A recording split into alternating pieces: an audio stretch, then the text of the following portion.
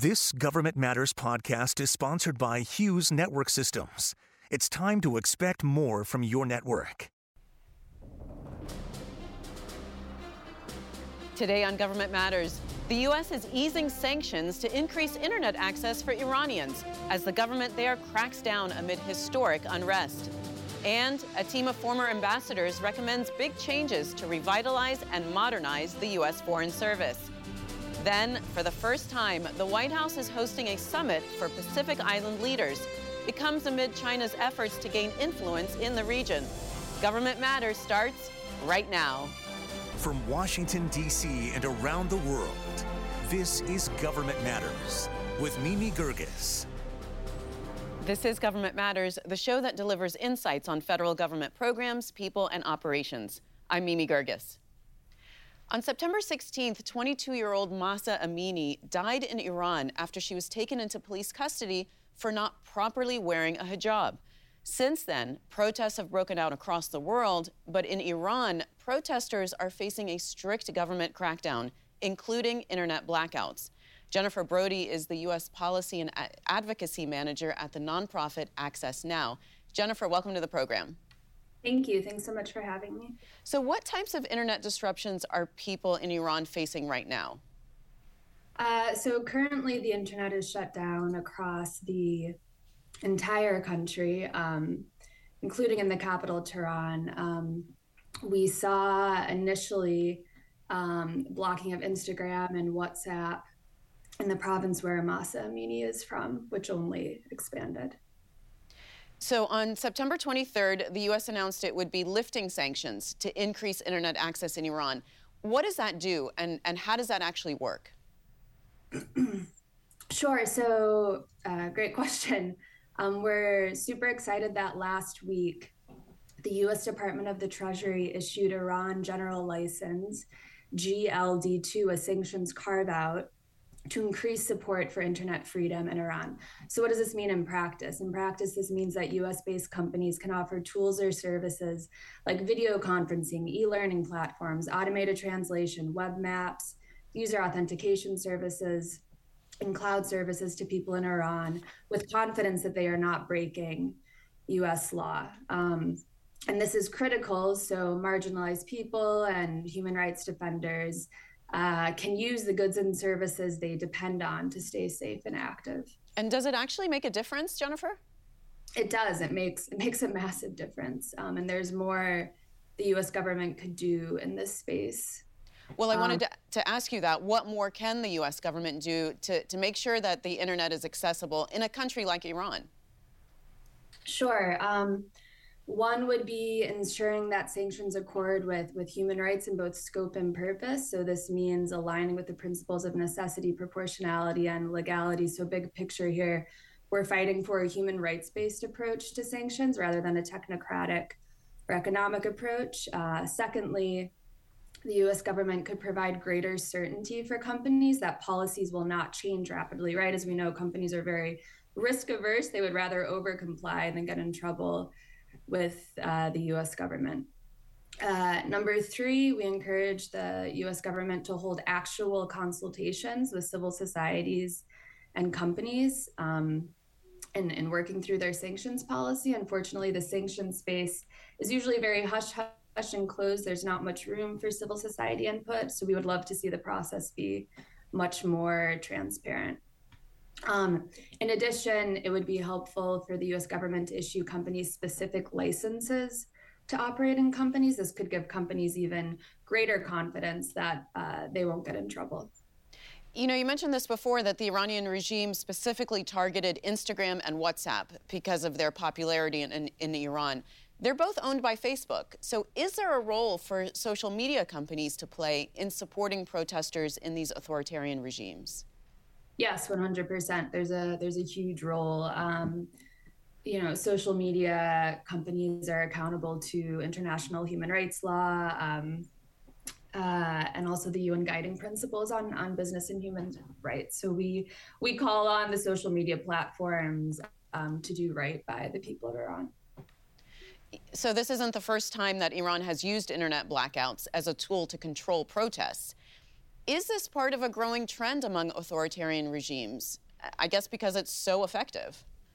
Yes, 100%. At Access Now, we lead the global Keep It On coalition to combat internet shutdowns around the world. So this is certainly a growing trend, unfortunately. And especially we're seeing an increasing trend in the lead up to elections. Authoritarian regimes are shutting off the internet to suppress dissent.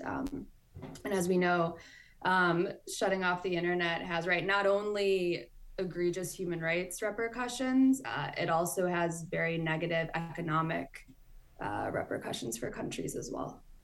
And how else is your organization Access Now helping in Iran? My colleagues who lead our MENA program are in touch with local civil society organizations.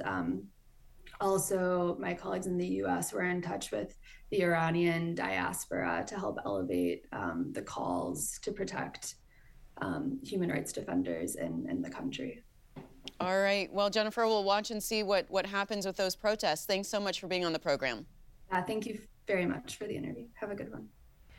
Coming up, a group of former ambassadors wants the U.S. to revitalize its foreign service. Find out what they recommend next on Government Matters. We'll be right back.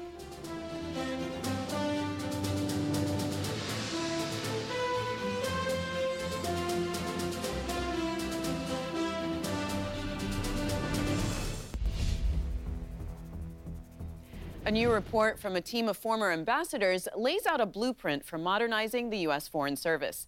Michael Polt is Arizona State University Ambassador in Residence and a former U.S. Ambassador to Serbia and Montenegro and Estonia. Mr. Ambassador, welcome to the program. Good morning. Very nice to be here with you. So this new report is called the American Diplomacy Project Phase 2. What was in Phase 1? Several colleagues of mine got together at the Belfer Center at Harvard University last year and came up with a set of recommendations, 10 recommendations, in fact, to help modernize the U.S. diplomatic service. Out of those 10 recommendations, 2 of my former colleagues approached me at ASU a few months ago, earlier on this year, and said, we'd like to take this now to a phase 2, an implementable set of blueprints that we can actually go ahead and propose to put into action to help modernize the service that our former colleagues are now serving in. So what would you say are the major shortcomings of the U.S. diplomatic corps that this report would address? I want to be careful when I say shortcomings, because we are very respectful and deeply appreciative of our current serving colleagues who are doing critical and important work for our nations. What we've done is we've taken 4 of the 10 recommendations from the Harvard Belfer Center report from last year and identified 4 core areas which are particularly important to focus on. One is the mission and mandate of the Foreign Service, the leadership of the Foreign Service, the leadership of our whole of government effort in advancing U.S. diplomatic efforts. Then we talked about personnel and human resources availability, training of the human resource of the diplomatic service. And finally, very, very importantly, the creation of a reserve force similar to our military reserves that allows the Foreign Service to have a surge capacity to provide additional resources when there's additional needs. I wanted to ask you about that specifically, this creation of a National Diplomatic Reserve Corps. Tell me how that would work. As you know, right now we have no surge capacity. If there is an exceptional need in our service, we basically have to rob Peter to pay Paul. We have to go ahead and take from existing resources and existing diplomatic missions to go ahead and staff up an extraordinary effort, such as the visa issuance in the Afghanistan withdrawal, and various other kinds of contingencies, be they in the Ukraine crisis or whatever. What we're trying to do is to propose a blueprint for the creation of a fairly modest, but nevertheless significant 1,000 person contingent of capacity that could be ready and put into place just like our military reserves are when a surge need is identified, and to go ahead and provide that capacity. It would be composed by both former foreign service officers who already have a certain skill set within the foreign affairs family, as well as outside specialists who bring additional capacity to the foreign service that is so important in a 21st century setting. So another component of the report is enhancing the authority, responsibility, and accountability of U.S. ambassadors worldwide. Tell me a little bit more about that. What would that involve? Mimi, that is really, really a critical element of the entire effort. And that is, it's all about leadership and trust in leadership and trust in professionalism in leadership. What we want to make sure of that as we put our ambassadors in place, as our leaders in the field in our nation's foreign policy, that they are both equipped with the training, with a professional background, with the experience, the resources, and the authorities and responsibilities and accountability for leading in the field. Every one of our ambassadors gets a letter from the President of the United States. I received those twice during my career, in which the President points out, these are your responsibilities, Madam or Mr. Ambassador. This is what I want you to do to lead all the U.S. government efforts in your country of responsibility.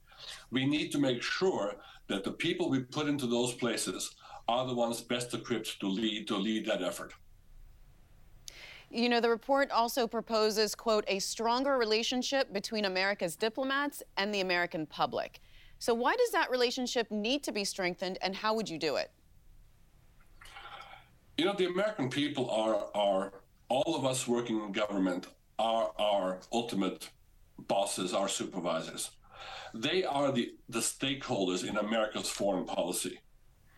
And I think that it's certainly in my 35-year career in the Foreign Service, I wished I'd had more opportunity to relate to my fellow citizens those things that I was working on, and take in their commentary on how our foreign policy should be conducted, and making sure that there's a connection between what we do for America in far-flung places around the world and what Americans consider important to them in terms of what our foreign policy should be.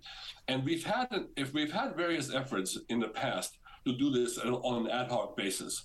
What we're doing in our blueprints is to go ahead and systematize this and make it a mandatory part of our responsibility to connect to the American people who are the stakeholders of our foreign policy. All right, Ambassador Michael Polt, thank you so much for being on the program. Thank you very much, Mimi. Pleasure to be here. We'll be right back with more Government Matters coming up next. Stay with us.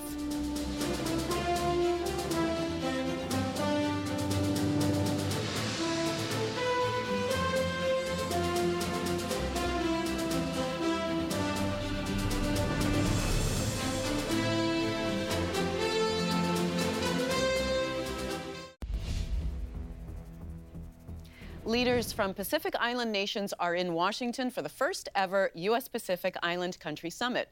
Michael Walsh is an affiliate at the Center for Australian, New Zealand, and Pacific Studies at Georgetown University.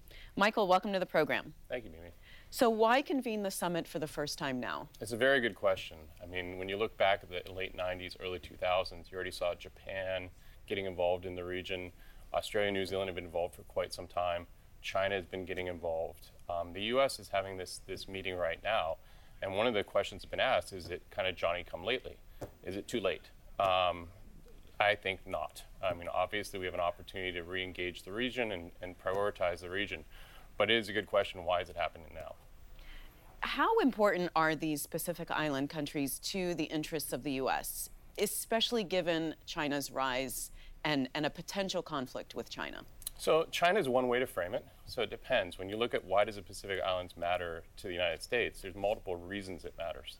When you look at the census, I mean, we have almost 900,000 Americans identifying as being Native Hawaiian or Pacific Islander as one race or a combination of races. We have tens of thousands of COFA migrants living in the United States. We have many COFA foreigners living in the United States who are here studying, working. So it matters on that people-to-people level, and that's where you kind of have to start. And that's what the Pacific Island leaders want it to start at. However, clearly we're in major power competition with Russia and China now. And this region is strategically important to China. China has been trying to make a concerted effort to get leverage, influence, power, and now perhaps military basing in the region. And what are Pacific leaders looking to get from the United States? Well, part of that's laid out in the Blue Pacific Strategy. So there's a strong regionalism that exists within the Pacific Islands. That regionalism has been under strain lately, but they have a Pacific Islands Forum, and that brings together the leaders from these various countries. And these leaders have sort of charted this new strategy, the Blue Pacific Strategy, that kind of lays out what they would like to see happen for their region over the next couple of decades. And now at the White House, what they want to do is get support for those objectives, their objectives. Whereas the U.S., while wanting to support those objectives, also has its own national interests at stake. So the White House invited the Solomon Islands, despite the country's recent security pact with China. Initially, they had not invited the Cook Islands. That changed. Tell me about the invitation list and who's getting invited, who's getting left out. It's been sort of a controversy, and it's sort of a conundrum as well. I mean, we had reporters who were reaching out asking who's on the guest list as of yesterday. So the guest list has been a point of debate. I think there's some concern if you look at some of the rankings for freedom in the world. Some of the Pacific Island countries don't score particularly well on those rankings. And so there's been some concern about why is the U.S. inviting some of those leaders to the United States. I had an opportunity to speak with the ambassador from Palau on the sidelines of the UNGA last week. And when we talked, one of the things that the ambassador said is it would be a huge mistake not to invite them because we have to engage them in order to have an outcome for the region. You know, we talked about how the U.S. kind of initially has been neglecting the Pacific countries. How have their attitudes towards the United States changed, if at all? Well, for decades, the U.S. has been neglecting the Pacific Island countries, and that's been a perennial problem. I mean, we had people at the end of the Cold War who were scholars and fellows in the States who were commenting on this, saying this is a huge mistake. You know, the end of the Cold War provided an opportunity for the U.S. to deepen those relationships, but we overlooked them for a very long time.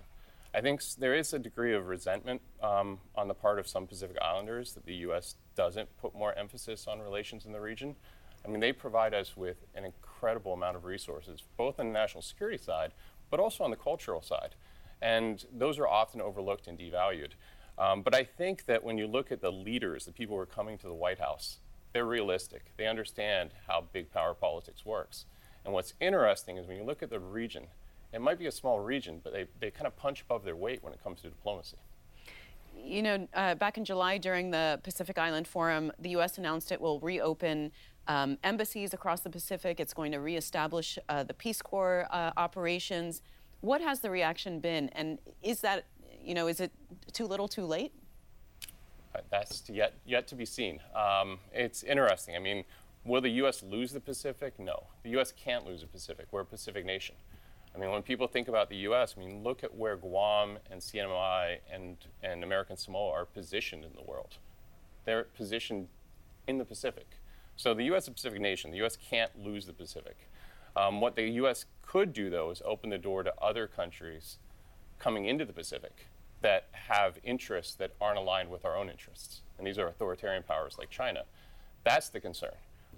When you're talking about the embassies and a lot of things, one of the things that I think people have to note is that Congress has played a very active role in pushing for a lot of these things. I mean, when we talk about legislative efforts, we talk about things that have happened when it comes to the embassies specifically. We've had members of Congress come out publicly and call on the U.S. government to expand our diplomatic presence in the region. The question is, what do those embassies look like? I mean, is that a full-time embassy? Is that a brick-and-mortar embassy where we're going to have somebody sitting there who's actually engaging in the region? Or is that somebody who's going to fly in and fly out?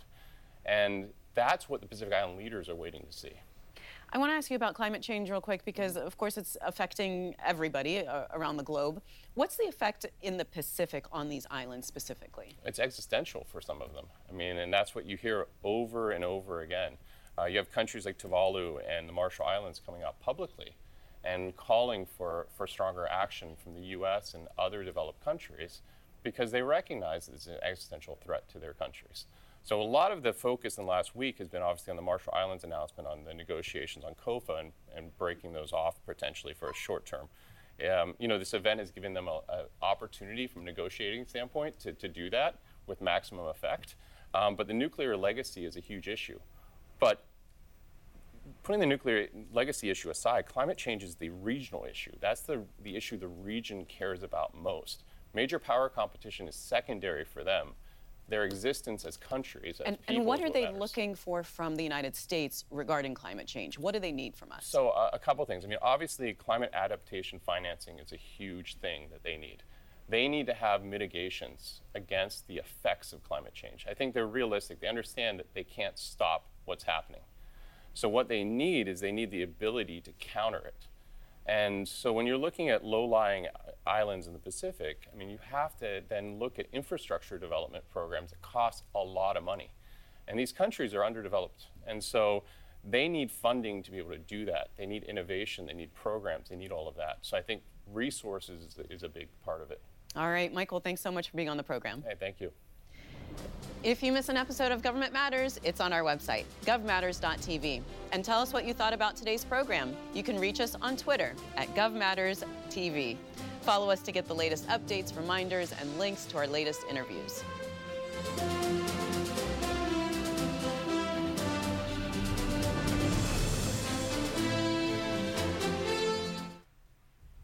That's the latest from Washington. Join me weeknights at 8 and 10:30 on WJLA 24/7 News and Sunday mornings at 10:30 on 7 News to stay plugged in on issues that matter to the federal government.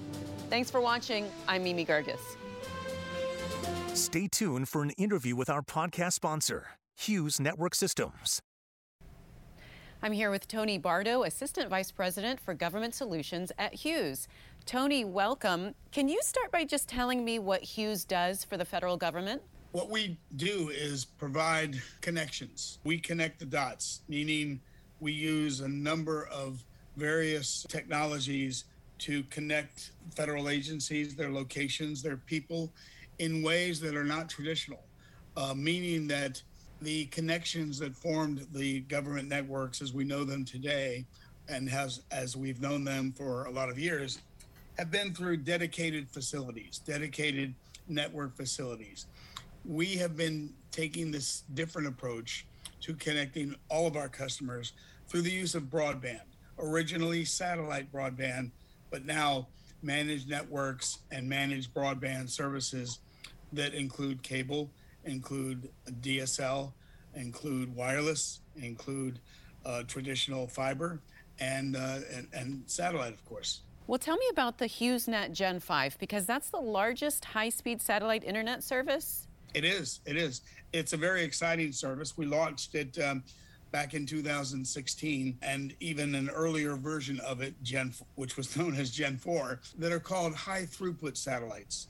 And these are satellite services that took satellite connectivity and speed and capability and capacity to a whole nother level. This is a service that we sell to our consumers. We sell it in a more robust fashion to our industry partners and customers, as well as the government. Well, tell me what you're doing for the federal government with relationship to artificial intelligence and machine learning. We use our artificial intelligence capabilities to drive innovation with respect to customer care, customer delivery, the use of understanding what our partners are capable of supplying in terms of broadband services. And we use them to sort of understand in a proactive way, in a speedy way, what could be predictive behavior of the network, and use that predictive behavior to monitor the networks and monitor the network services. It takes sort of the guesswork out of it because we use the artificial intelligence to give us more information than we would be able to get manually. And I understand, Tony, that you're also working on critical network backup and emergency connectivity for first responders. Obviously, that's going to be more and more of an issue. Can you tell me a little bit about what Hughes does in that arena? Well, we've had a great deal of success in this area, and we've been pleased and honored to serve particularly the FEMA community and the emergency response community with rapid deployment of satellite technologies, where all of a sudden those technologies, because of a disaster, are no longer capable of connecting people. For instance, in Puerto Rico a few years ago during the hurricanes, we deployed hundreds of satellite services throughout the island, both commercially and in support of FEMA's efforts. And in the absence of terrestrial ground infrastructure that was working, satellite was really critical. All right. Well, Tony, thank you so much. Nice chatting with you. Thank you, Mimi. Nice chatting with you. Thanks for listening.